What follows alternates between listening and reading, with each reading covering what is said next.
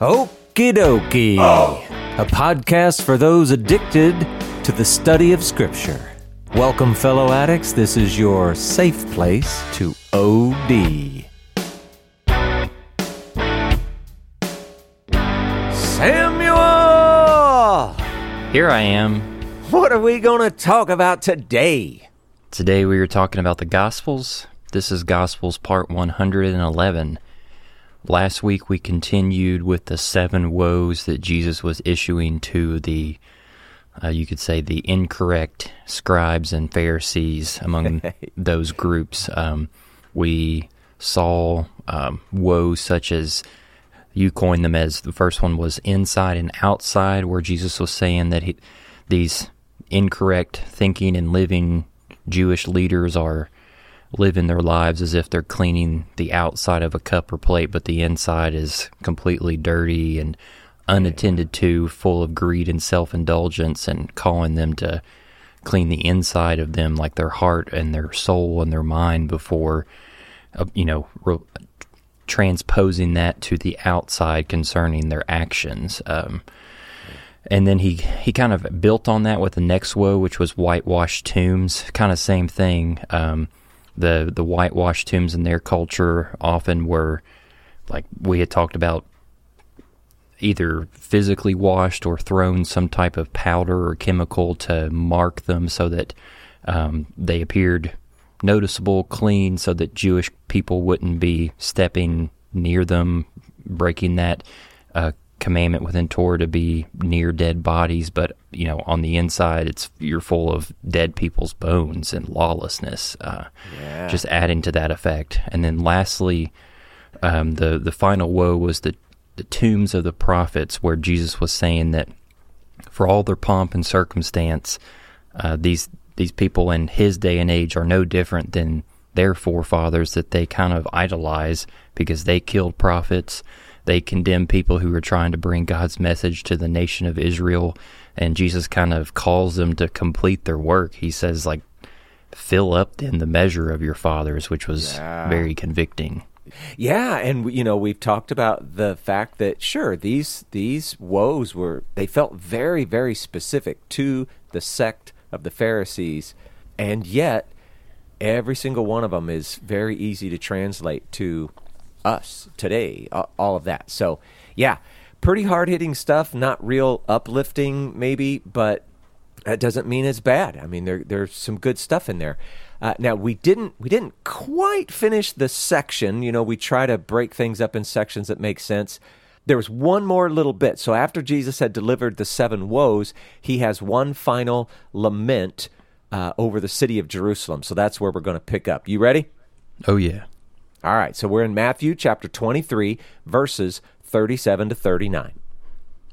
O Jerusalem, Jerusalem, the city that kills the prophets and stones those who are sent to it. How often would I have gathered your children together as a hen gathers her brood under her wings, and you were not willing. See, your house is left to you desolate.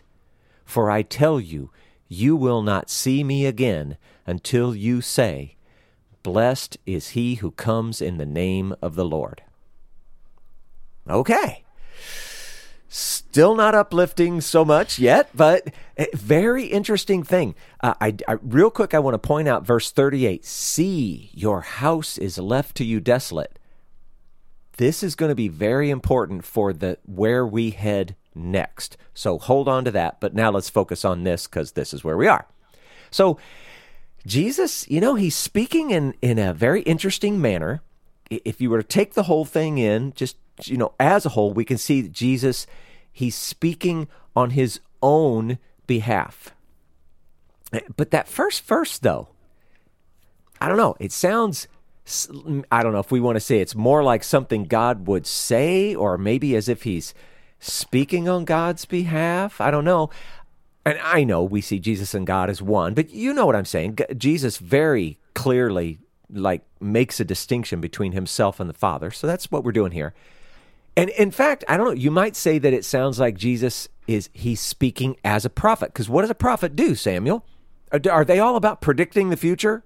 No, oftentimes prophets are delivering the present time message that God is wanting his people to hear and understand. Yeah, sometimes they do end up speaking of future things, but the important aspect of a prophet is that they are delivering a message on God's behalf, God's word through them.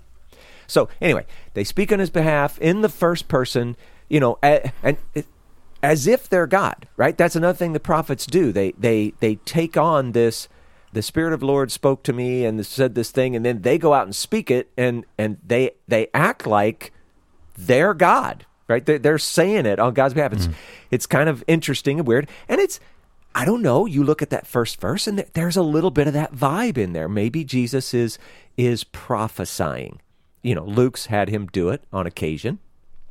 But it's especially poignant, this particular bit, as it relates to the seventh woe.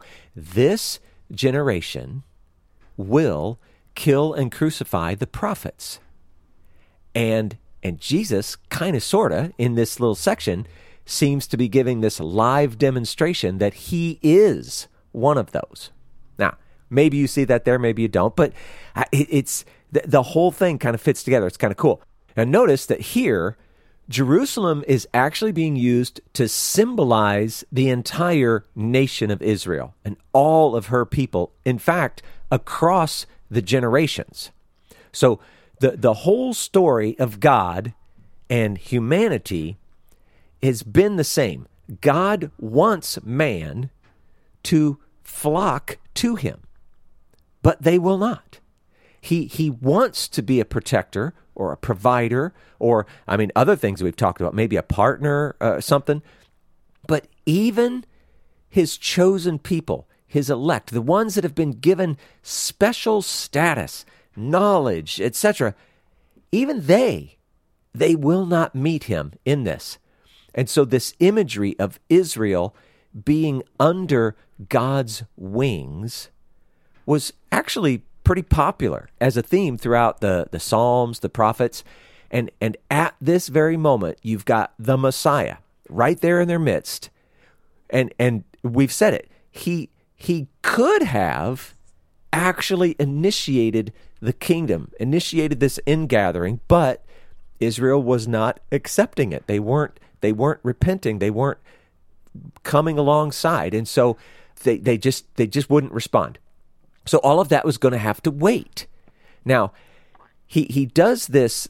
I already mentioned verse 38. Your house is left to you desolate. So Samuel, what is he talking about when he says your house is left to you desolate? What is that house? It's got to be the temple, right? Yes, the temple, and it's a prediction of what is to come. So we're floating around here and everybody argues about the date. So let's just say that we're somewhere around 30 AD. What's going to happen 40 years from now? Temple's going to get destroyed. Yeah.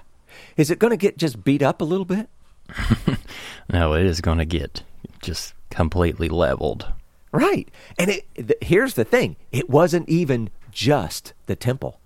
The whole city, ultimately, the result of this is Jerusalem is, for all practical purposes, it's just gone.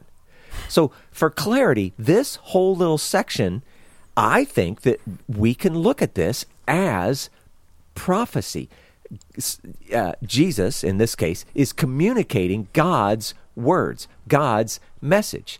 And as we said, sometimes it even involves predictions of the future.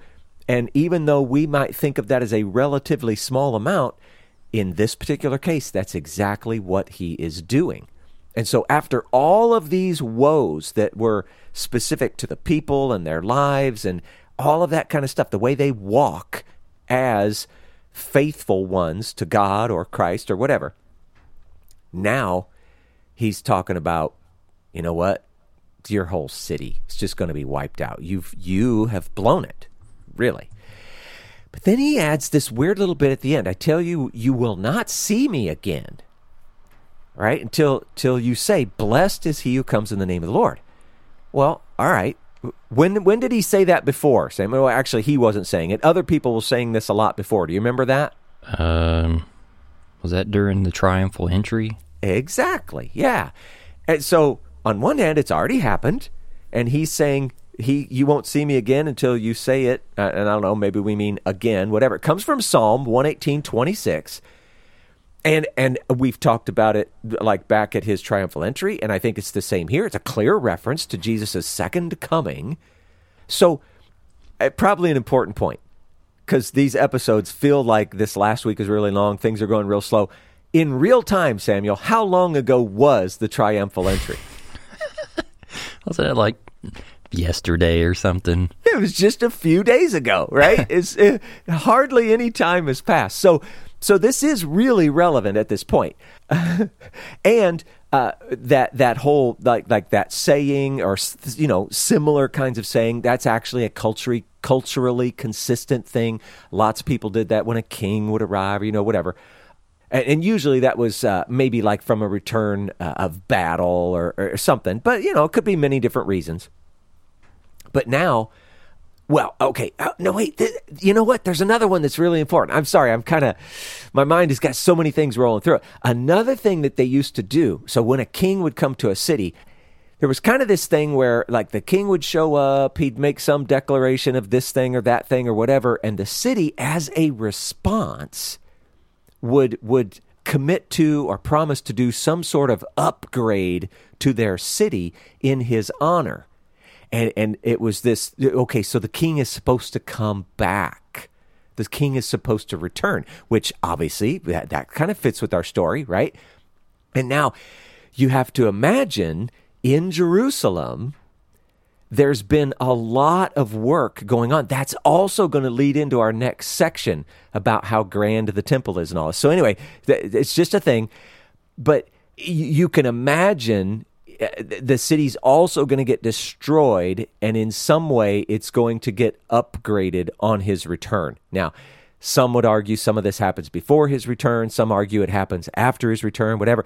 We're not going to get into that here, but I'm just saying you can see all of these little hints to all of these things that have to do with current culture and things coming in the future, whatever. I think it's super cool. Anyway, it's obvious here, at least I think, that it's obvious here. Jesus is speaking of the future, since we know, like, he didn't just disappear right at this moment. Like, you will not see me again until you say, blessed be the name of the Lord. Pling! He's just gone, right? That didn't happen. So there's some bit of a future aspect to this.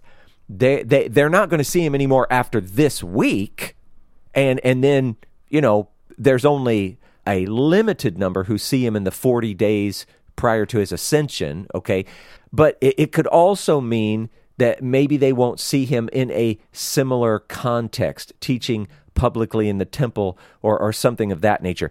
But it's a very weird little phrase, you won't see me again. And anyway, there's just a couple of ideas how we might reconcile that, or how we should read that or view it or understand it. But anyway, that's the end of his whole, feels like a real Debbie Downer, right, kind of moment with all this stuff. But it's important stuff. We're going to move on. It's not completely upbeat after that. I mean, we're in the last week after all. But anyway, there you go. Samuel, anything on that?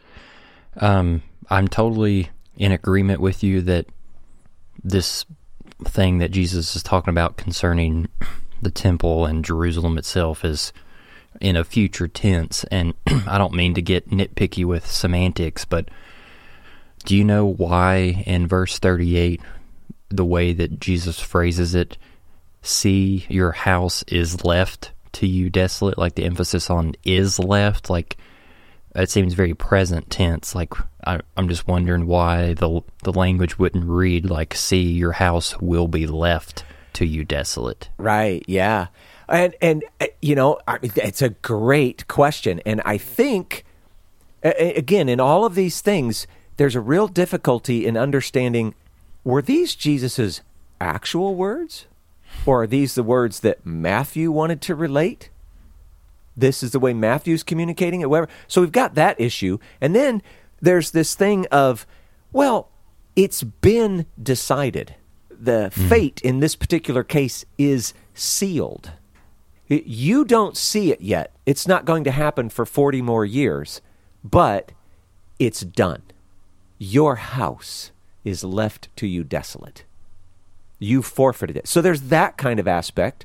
And I don't know, Samuel, these are really hard issues because, and oh my goodness, I think it's Paul in his letters, so many times he speaks of things as if they are done. They are here now in existence, and we know they weren't in his time. They aren't in our time. They're still future things. So there's a lot of that goes on in the scriptures, especially New Testament scriptures. So I don't know, Samuel. That's all I got for you. I don't know if that's even helpful or not. It is helpful, but it's opening a whole nother can of worms that I should probably table for another time. Well, that is up to you. I mean, that's why we're here to talk about stuff. So your choice. I can't help myself. We probably talked about it a little bit, but if that is the case and Jesus is kind of uttering like, this is your reality and it's happening, like, how does that fit with, I know it's very prevalent in the Western church, and even I think we've learned about it in Orthodox Jewish thinking of the always being an opportunity for repentance, like repent one day before you die.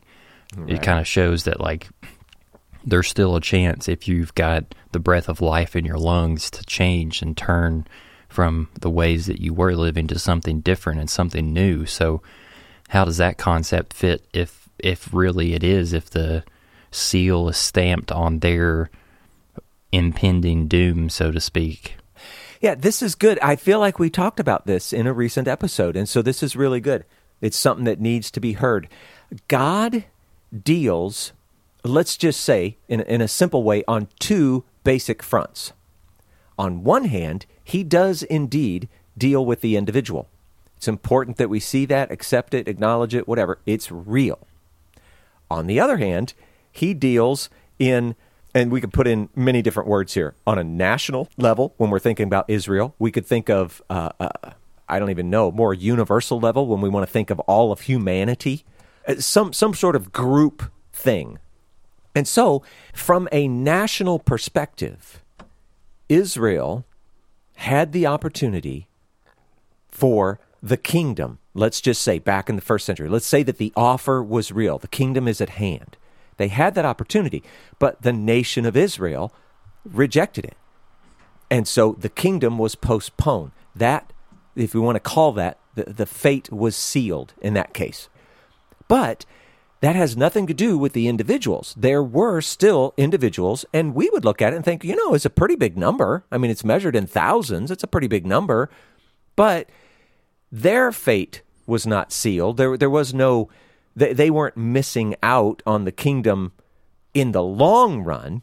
They were missing out on its immediacy, that sort of thing. So in a similar way, listen, individually, you can still repent and accept and be a part of, call it the remnant, the thing that God is doing, true Israel, whatever word you want to put on it.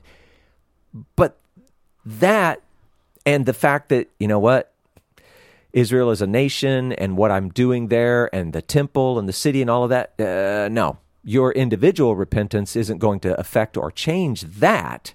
That is going to happen. So do you see the separation that I'm trying to make there and how that affects these types of sayings? For sure. Yeah, that helps. Yeah, it's a hard one because, and I'm going to again blame American churches. It always sounds like I'm being mean or whatever, but it is a very common thing. We make God and Jesus and the Bible and church and salvation, that we make it so individual. Not that it is inherently a bad thing, but we make it so individual that we completely miss out on the group or national or universal nature that's also involved. And so it's hard for us to see it and read it. Better? Yeah. Okay. Done? Done. Big wheels are rolling. Moving on. All right.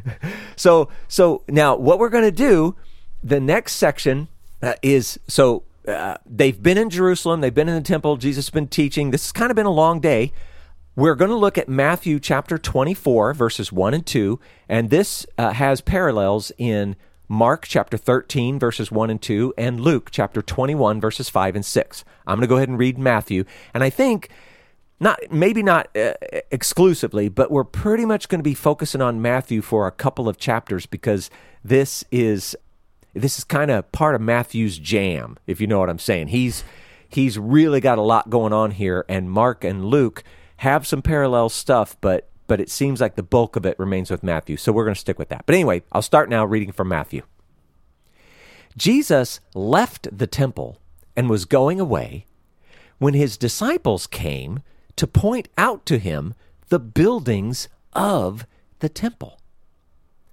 But he answered them, "You see all these, do you not? Truly, I say to you, there will not be left here one stone upon another that will not be thrown down." Now, what we miss from Matthew is it says, they came to point out these things.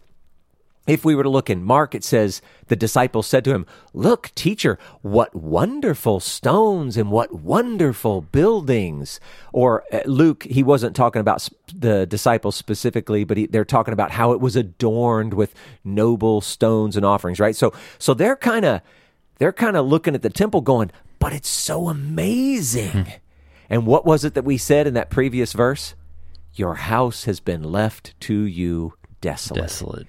And so here are the disciples going, we heard you say that, but look, right? So it's important you kind of see the flow here. Now, the other thing about this Matthew chapters 24 and 25, some refer to it as the eschatological or eschatological, or you can pick your pronunciation, whatever. We haven't talked about this in a while. To be perfectly clear and specific, it's still Tuesday. All right? He did his triumphal entry on what day, Samuel? Was that Saturday? Sunday. They took the Sabbath off. That's right. Yeah. That's right. Yeah.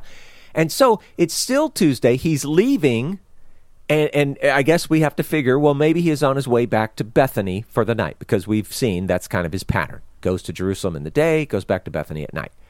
So, and again, I've already kind of sort of pointed out, we've got his disciples, or maybe it's just one of his disciples, or maybe some people, or whatever. It does seem a little weird for the disciples to be making a big deal of the temple, but then again, Jesus did make that phrase, that statement, "It's been left to you desolate." The temple, and just to be clear, the temple was, in fact, a big deal. Number one, it was God's house. So from that perspective, it was a big deal. Jesus loved the temple. We have seen that numerous times throughout these Gospels. From that perspective, it's a big deal. From an, earthly perspective or human perspective, whatever you want to call it, this temple was, I think it's fair to say, more glorious, well, certainly than they had ever seen, but it was, I think, even more glorious than it had ever been, including Solomon's day and all of that. It was, in the practical sense, it was the very center of their entire lives as a people. And so, if the disciples are looking at it and thinking that it's pretty awesome, don't be too quick to judge. Jesus didn't really judge them, or as we will see as we continue, he doesn't. It's understandable from their perspective that the awesomeness, even of just the physical attributes of the temple, it was understandable for them to look at that and go, but Jesus, it's amazing. Don't you see this? But just as Jesus has tried to tell them of other things that were to come, he lets them know that whatever it is they're looking at, it's not going to last. In fact, he lets them know that this temple is going to be utterly destroyed. He uses the phrase, "There will not be left here one stone upon another." Now, all right, I wasn't there. Samuel, were you there? Did you see it? Nope. No, so we have to count on accounts from other people or thinking from other people, or whatever. Now, many insist that the destruction was complete, like literally no stone upon another. And you know what? They may be right. It depends, in some sense, maybe upon the timing. Was it like at the actual moment? Did it take, some time to pass after, whatever? I don't know. But there are others who insist that, some of the contemporary accounts, meaning, 70 AD, and some of archaeology and whatever, they prove that it wasn't literally true. Well, maybe they're right. Josephus, he's one. He was quite clear. He says that Caesar had ordered that it be completely leveled, and that it was. Now, I don't know who's right. We've talked so much about, the use of hyperbole, trying to emphasize the real point and all those kind of things.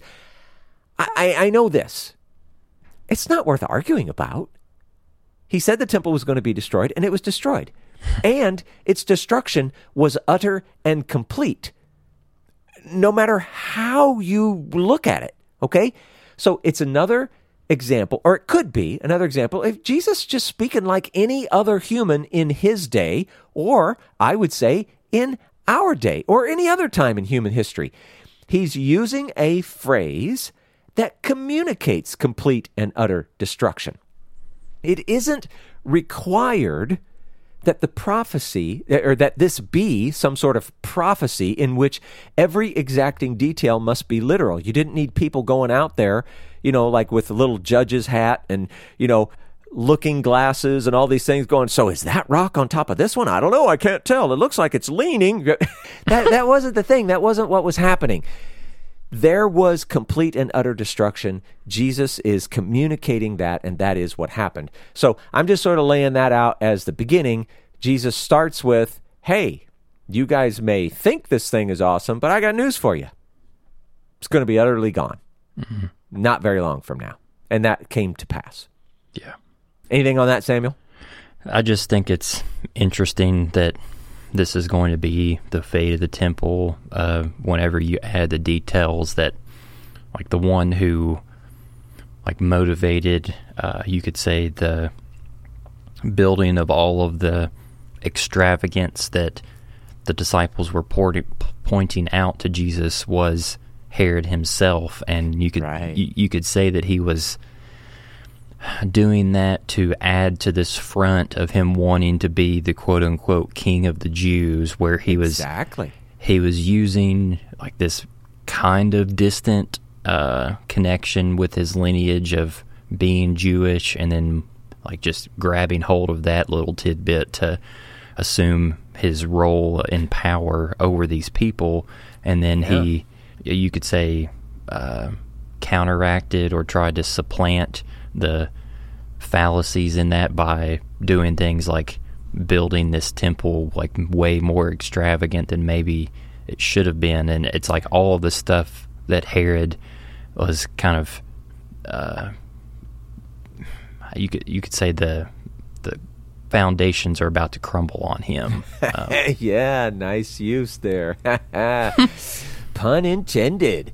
So yeah, that is true. That's really good. And I mean, it's funny because pretty much everything that Herod did came to nothing, and yet he ends up memorialized in the scriptures as, a bad guy, whatever. But it's, I don't know, it's funny.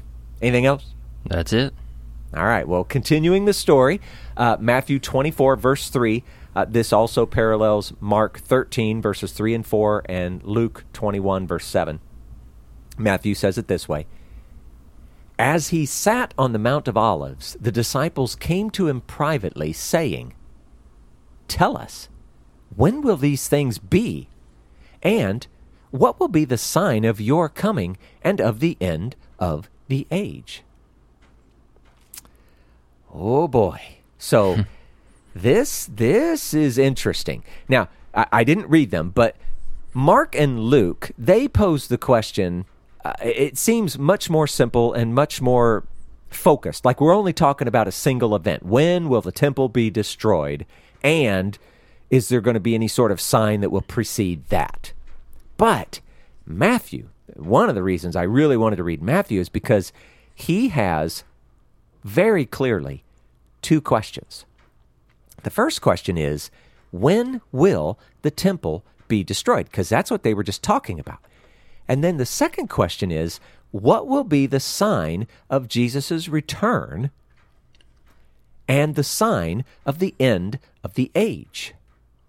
Now, to be fair, there are some people that actually see that as three different questions. Question number 2 is the sign of Jesus' return, and question number 3 is the sign of the end of the age. Most people who see multiple questions there just see the last two as a single question. But anyway, whatever, because they're so closely associated. I mean, they happen at the same time, right? But it's important that we pick up on the fact that there are two questions, because in all of the text that follows, Jesus actually gives two answers. So either he heard two questions, like we're suggesting there are two questions, or, and we've seen Jesus do this before, he answered their single question and gave them a bonus answer anyway. So either way you want to look at that, I don't know. But we're going to go with there are two questions, because it really, I think, brings out what's going on in the text to follow. But then you also, there's this weird thing, and I think we should notice it. The disciples seem to suddenly have an understanding of his second coming? What? They don't even seem to understand that he's going to die on a cross or whatever. Where did that come from? Well, we could also ask, is that really what was in their heads? Now, Jesus, the way he answers and everything that follows, I think that the question really is about his coming in the end of the age, the way we think of it today, more like a second coming, okay? But they may not have really had that in their heads. They could have been referring to something that comes from Zechariah. This is in chapter 14, verses 2 through 4. Samuel, I want you to read that, and when you're listening to it, try to understand how maybe, though we see it as his second coming and the end of the age that way, maybe they're speaking of something a little bit different. So go ahead and read, Samuel.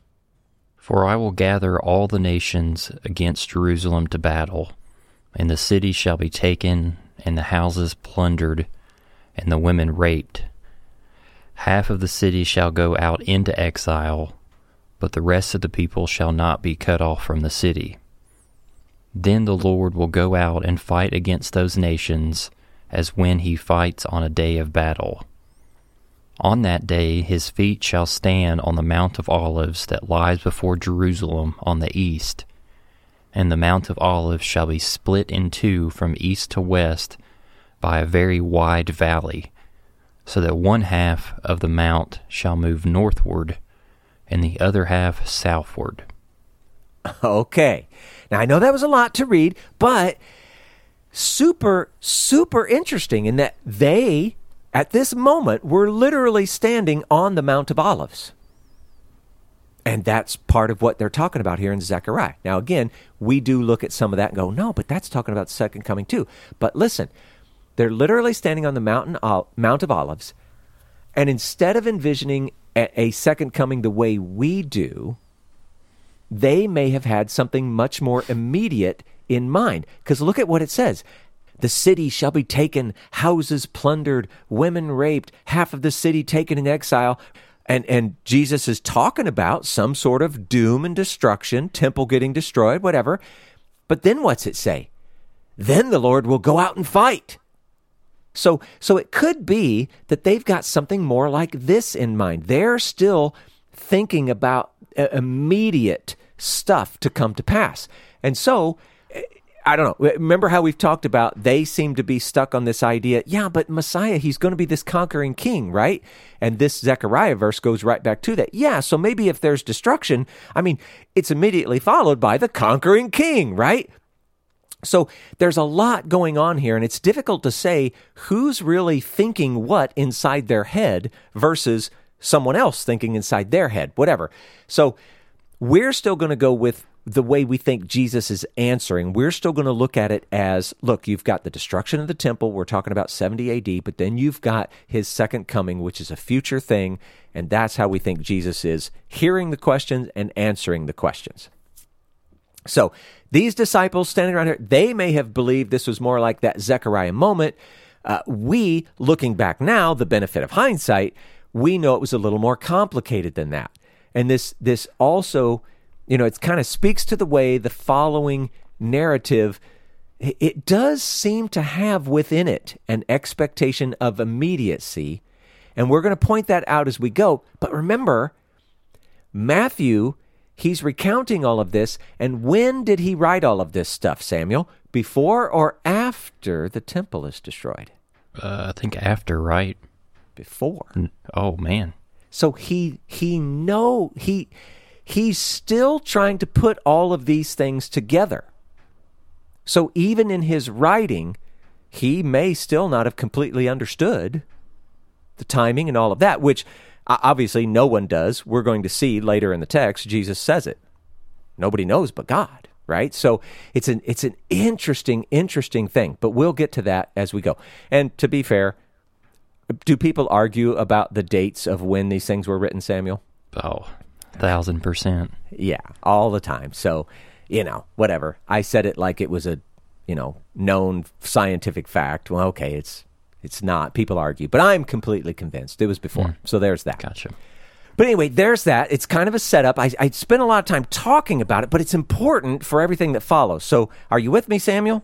Yeah, I think it's interesting to think about the disciples having this Zechariah frame of mind with you could say the pathway or the cause and effect between the destroying of the temple and then the coming of the conquering King Messiah. And that concept kind of, you could say it fits with how there's still this, I don't want to be too frank and say this obliviousness, but even like all the way up to Jesus getting arrested and like eventually getting put up on the cross and dying, like his disciples still were kind of up in the air about what Jesus was trying to foretell them concerning his upcoming suffering and death. So you could say that the Zechariah cross reference, in their mind, they could be thinking like, oh, Jesus is saying like this temple is going to be destroyed, but like after that, Jesus is going to be what we've hoped he's going to be, and he's finally going to like pull back the cape or the button shirt, and he's going to show the big G symbol on his chest, and he's going to finally take care of all of the enemies that have been oppressing us and stuff. So I just think that's a little detailed to think about, that the immediacy that you were saying still probably was in their minds of it all happening with Jesus still being alive. Yeah, and when you read the Zechariah passage, it's like, man, that really does sound immediate. But to be fair, if you go back and read it, does it have to be immediate? Is it necessary that it's immediate? No. Nope. So, I mean, it's not even to say that they would be wrong thinking of Zechariah or whatever. It's just that the immediacy of these two events, happening like in immediate succession, that isn't the way it's working out. And so you have to kind of go back and go, oh, man, maybe I shouldn't read it that way. So yeah, it's super interesting. You just got to know, though, the apostles, all the disciples, it's hard for them trying to put all this together in their head. So let's go ahead. Let's start answering some questions. Not us, Jesus. All we do is raise more questions. So we're going to go on. It's Matthew chapter 24, verses 4 and 5. This parallels Mark chapter 13, verses 5 and 6, and Luke chapter 21, verse 8. Again, reading from Matthew. And Jesus answered them, "See that no one leads you astray. For many will come in my name, saying, I am the Christ, and they will lead many astray." Wow. Doesn't that seem like a weird warning to give to the disciples who've been walking around with him for 3 years? Mm-hmm. So, I mean, let's get to it. Jesus, he begins by answering their first question. When will the temple and Jerusalem be destroyed? So the first thing he says, though, Jesus warns them, hey, you need to stay faithful and unmoved. You need to trust that Jesus is the Messiah and there is no other. Now, there will be many claiming to be Messiah, and in our context, we're going to say, at the very least, over the next 40 years, because a lot of stuff is going to go on over the next 40 years. It's crazy. But it continues far after that. And one of the most famous is related to the Bar Kokhba revolt, things like that. But Jesus is telling them, look, others are going to claim to be Messiah, and you can rest assured that they are false. Now, it's important that the disciples are not led astray. And sadly, we know, just looking back in history, many others were, in fact, led astray. People that they thought Jesus was the Messiah later thought somebody else was. So, it's understandable. It's interesting to note that a false Messiah was understood to be an anti-Christ.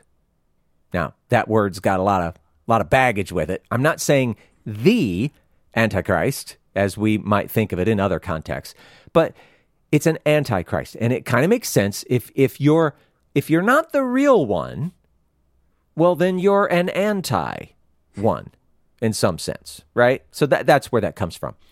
And John, he's kind of explicit regarding this in 1 John 2:18. Read that one, Samuel. Children, it is the last hour, and as you have heard that the Antichrist is coming, so now many Antichrists have come. Therefore, we know that it is the last hour. And something just awesome happened while you read that. You inserted the word the. Oh. And as you have heard that the Antichrist is coming, and it doesn't say that, right? Now, totally get that that's probably the general meaning, whatever, but there have been many antichrists, and it's not that there's just this one entity, one personality that is antichrist, and everything else, no, there have been many, and so you see it throughout the history of Israel, and I would even say the church, etc. So anyway, there's that. All I'm saying is, look, Jesus' first warning, when he's talking about, hey, the temple's going to be destroyed, his first warning is you need to stay faithful and unmoved. There are going to be many that claim to be Christ. Don't worry, they're not. I'm him. That's the end of that story. So, seems like an odd place to start to me, but maybe they really needed to hear that. Yeah, it's interesting. I don't have anything to wrestle with that. It's just kind of odd to me. Well, let's keep going, see what else he has to say. So we're moving on to Matthew chapter 24, verses 6 through 8. This parallels Mark chapter 13, verses 7 and 8, and Luke chapter 21, verses 9 through 11. Matthew says it this way. And you will hear of wars and rumors of wars. See that you are not alarmed, for this must take place, but the end is not yet. For nation will rise against nation, and kingdom against kingdom, and there will be famines and earthquakes in various places. All these are but the beginning of the birth pains. Now, I know people are hearing those words, and they're going, oh, man, that's got to be about, the end, right? And I hear you. I hear the language, but he's still answering the first question. When is the temple, and Jerusalem going to be destroyed? Now, it's very difficult for people. This sounds a lot like end of the age kind of stuff. But, now let's just be reasonable for a second. It also sounded exactly like their next 40 years. And not just the next 40 years, it came up again and again and again. So this is the difficulty with predicting the end of the age, Jesus' return, all of those things, because it always looks like it's time. There are always wars. They're all around, even in Jerusalem. I mean, how about the Jewish war that was from 66 to 73? This was going on during the time which the temple was destroyed. There were nations and kingdoms fighting. Rome was always fighting with somebody somewhere. There were famines, multiple of them from varying degrees. Here's one, Samuel. Read from Acts chapter 11, verses 27 and 28. Now in these days prophets came down from Jerusalem to Antioch, and on one of them named Agabus stood up and foretold by the Spirit that there would be a great famine over all the world. This took place in the days of Claudius. All right, the days of Claudius. He ruled from 41 to 54 AD. There was a great famine over all the world. There were earthquakes. Hello, Pompeii, 62 AD. How about the morning of Jesus' resurrection? Read that, Samuel. I cut just a part out from Matthew 28, verses 1 through 3. And behold, there was a great earthquake, for an angel of the Lord descended from heaven and came and rolled back the stone and sat on it. Again, the point I'm trying to make is I don't care when you live in history. If you're going to point to all kinds of events going on all around the world, they're going to match some part of Scripture and make it look like it's the end. Samuel, how long have people been predicting the end? Pretty much ever since Jesus was around. And how many of them have been proven correct? Zilch. 0. Yeah. So when you hear this stuff, it's almost as if we've been trained to hear, oh, it's the end of the world, the end of the age. It always looks like this. So notice, Jesus is making something quite clear. The end is not yet. These are but the beginning of the birth pains. So I get it. I know you hear the language and it sounds very end of the age-ish, but in context, if you look at it all together, he's still just talking about the temple and all of the things that are coming on, especially what they are going to see in their next 40 years, which, I mean, it was just a tumultuous time. It was crazy bad. So, anything on that, Samuel? No. That's all right. Just good that you pointed out. Yeah, he's got a lot he's talking about, a lot we're trying to fit in here. I don't even know if we're going to make it through the whole first question, but whatever. That's our style. The next section is Matthew chapter 24, verses 9 through 14, and this parallels Mark chapter 13, verses 9 through 13, and Luke chapter 21, verses 12 through 19. Now, in this case, I am going to read from Matthew, but there's a lot of little interesting bits that come from Mark and Luke, so I'll read some of those too. So here's Matthew. Then they will deliver you up to tribulation and put you to death, and you will be hated by all nations for my name's sake. And then many will fall away and betray one another and hate one another. And many false prophets will arise and lead many astray. And because lawlessness will be increased, the love of many will grow cold. But the one who endures to the end will be saved. And this gospel of the kingdom will be proclaimed throughout the whole world as a testimony to all nations. And then the end will come. Okay? Now, moving over to Mark, he's got some interesting things. I'm going to read verse 11, where he says, And when they bring you to trial and deliver you over, do not be anxious beforehand what you are to say, but say whatever is given you in that hour, for it is not you who speak, but the Holy Spirit. Okay, so he adds a little extra tidbit there. Luke, I'm doing a lot here. Let's read verses 12 and 13. But before all this, they will lay their hands on you and persecute you, delivering you up to the synagogues and prisons, and you will be brought before kings and governors for my name's sake. This will be your opportunity to bear witness. Okay, interesting extra little bit. How about Luke's verse 16? You will be delivered up even by parents and brothers and relatives and friends, and some of you they will put to death. Verse 18, but not a hair of your head will perish. Wait a second. Didn't he just tell them they'd be put to death? How does that equate with not a hair on your head perishing, right? They'll die, but their hair's not going to be messed with. Apparently, yeah.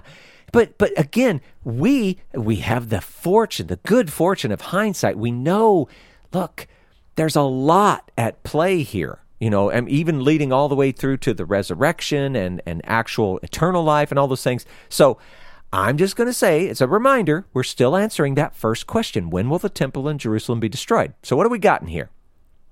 The disciples, they were going to face some serious persecution, even before the destruction of the temple. And, these things happened. They were going to be brought before leaders in Israel. But interestingly, not just in Israel. Eventually, it was going to be other nations as well. And whether this was synagogues or kings or governors, and the stories that we know, the ones that we're so familiar with because they end up in our scriptures, are the stories of Paul. Now, granted, he's not included in this little group right here, but we know he gets included as apostle later because he's a witness to the risen Savior. But anyway, this is all going to be happening. Why? Well, it's for the sake of Jesus' name. They will be able to bear witness before them. So, interesting side note, when you think you're being persecuted or all kinds of bad stuff's coming on you, whatever, some of this is an opportunity for Jesus' name, God's name, to elevate, bring glory to that name. Sounds awful for us, but I don't know. Maybe it's an actual good opportunity. But anyway, that's a side note. Again, Jesus points to the gospel being proclaimed to all nations. Now, that proclamation, it isn't going to be limited by social status. It's going to be from the poorest to the richest, for those with no power to those in the seats of power or with all the power, whatever. This good news was going to go out. And all of this was going to be happening even before the destruction of the temple. And that totally happened. Now, obviously, we know that it continues and there's so much more to the story, but so much of this happened before the destruction of the temple. Now, we had that interesting thing from, I think it was, which one was it, Mark? Yeah. If you were to end up in, say, a trial or some similar situation, you didn't have to worry about what you were going to say. Now, Samuel, do you remember this? How we've talked about this before? Here's the summary. You should be ready at all times with your testimony, a reasonable defense of your faith, just knowledge of the scriptures and the story, etc. It's a way of encouraging and inviting others to serve God. But when something extraordinary is required, say, for example, like speaking before a king, you don't have to prepare for that. And some might even say, as if you even could. This is more about legal defense, something that's actually outside, the average person's realm. They're not going to have what it takes in that situation. Well, you will receive help from the Spirit. And if you wanted to go back, you could look at Luke chapter 12, verses 11 and 12, or Matthew chapter 10, verses 17 to 19. You could go listen to our previous episodes, Gospels number 52 or Gospels number 81. We talked about all that stuff there. But Mark throws that in like it's an important thing. People are going to betray one another. And it's crazy. It's parents, brothers, friends. This is awful. The gospel is supposed to be the ultimate uniter, and Jesus spoke about this before. it's often the cause of division, even in the closest relationships. And again, we've talked about this in the podcast before. This goes back to Matthew 10:21, also in Gospels number 52. The discussion in there actually spilled over to Gospels number 53. And that entire section in Matthew chapter 10, verses 32 to 39, this is where Jesus is saying, hey, don't think I've come to bring peace, but a sword. There's going to be division. It's hard stuff to hear, but we've talked about it. Now, not only are there going to be false messiahs, there's also going to be false prophets. And these too are going to lead many astray. Now, sometimes I have to say this out loud because I think people think that I don't accept certain things, but I do. I do not outright deny prophecy in our modern day. In fact, I'll go further. I want it. I want to hear it. It's a desire of mine. However, I do approach modern day prophets and prophecy with a healthy skepticism. Some people think it's more than healthy, whatever. But I do. I have a skepticism toward it because there's so much goofiness out there. Now, your mileage may vary, but for me, my life, my experience, the score of, false prophets versus those that appear to, hey, that actually might be a true, real thing. I'm going to make up some fake numbers and go, yeah, that's something like, 997 to 3 or something. I don't see a lot of real prophecy going on. There have been a few particular moments, words spoken by people, whatever it might be, where, you know what? In life, I kind of have to look at them and go, man, I don't know. Either they were just super lucky or that seems like they were actually hearing and delivering a message from God. But most of it is just people trying to it's like self-importance or something. They're just trying to make themselves look good, or that, they want to be thought of as something. I don't know. It's just goofiness. But anyway, the whole point of all this is just to say, you know what? Be wise. Don't be led astray. And Jesus is warning about this stuff for them in this time, what's coming up, and especially leading up to the temple. But it translates. It relates to us. Here's another thing he says. Lawlessness will run rampant. In fact, it will be so prevalent that the result will be that many will cease to love their fellow man. They will fail to love their fellow man. Discouragement is going to win the day. Now, I'm trying to sell the story that, hey, we're all talking about that time period between where they are and the temple being destroyed, whatever. Samuel, can this and some of the other things that we talked about, does that appear in many times across history? Of course. Yeah, of course it does. I'm not trying to act like, hey, these things can only be applied in this time. I'm just saying, as it can be applied to many, many times, it also can be applied to that little sliver of time, and that's the importance of the text here. That's all I'm saying. So, again, this was all true back in the first century. Probably sounds like it's true, even today. There's probably a lot of people going, man, that sounds just like today. Of course it does. But Jesus offers encouragement in the midst of all of this. If you endure, if you stand, if you are faithful, if you live according to God's truth to the end, what's the big payoff? You will be saved from death. You will enter into eternal life instead of eternal death. And that's where we get to that phrase, not a head. I'm sorry. Not a head of your hair. That's right. Not a hair of your head will perish. And I know that sounds weird, especially in context, and it doesn't even matter if you're trying to make it fit with the temple or the big end or whatever. But go back to Matthew 6:25. What's that little phrase from there, Samuel? Read that. 16:25. I'm sorry, what did I say?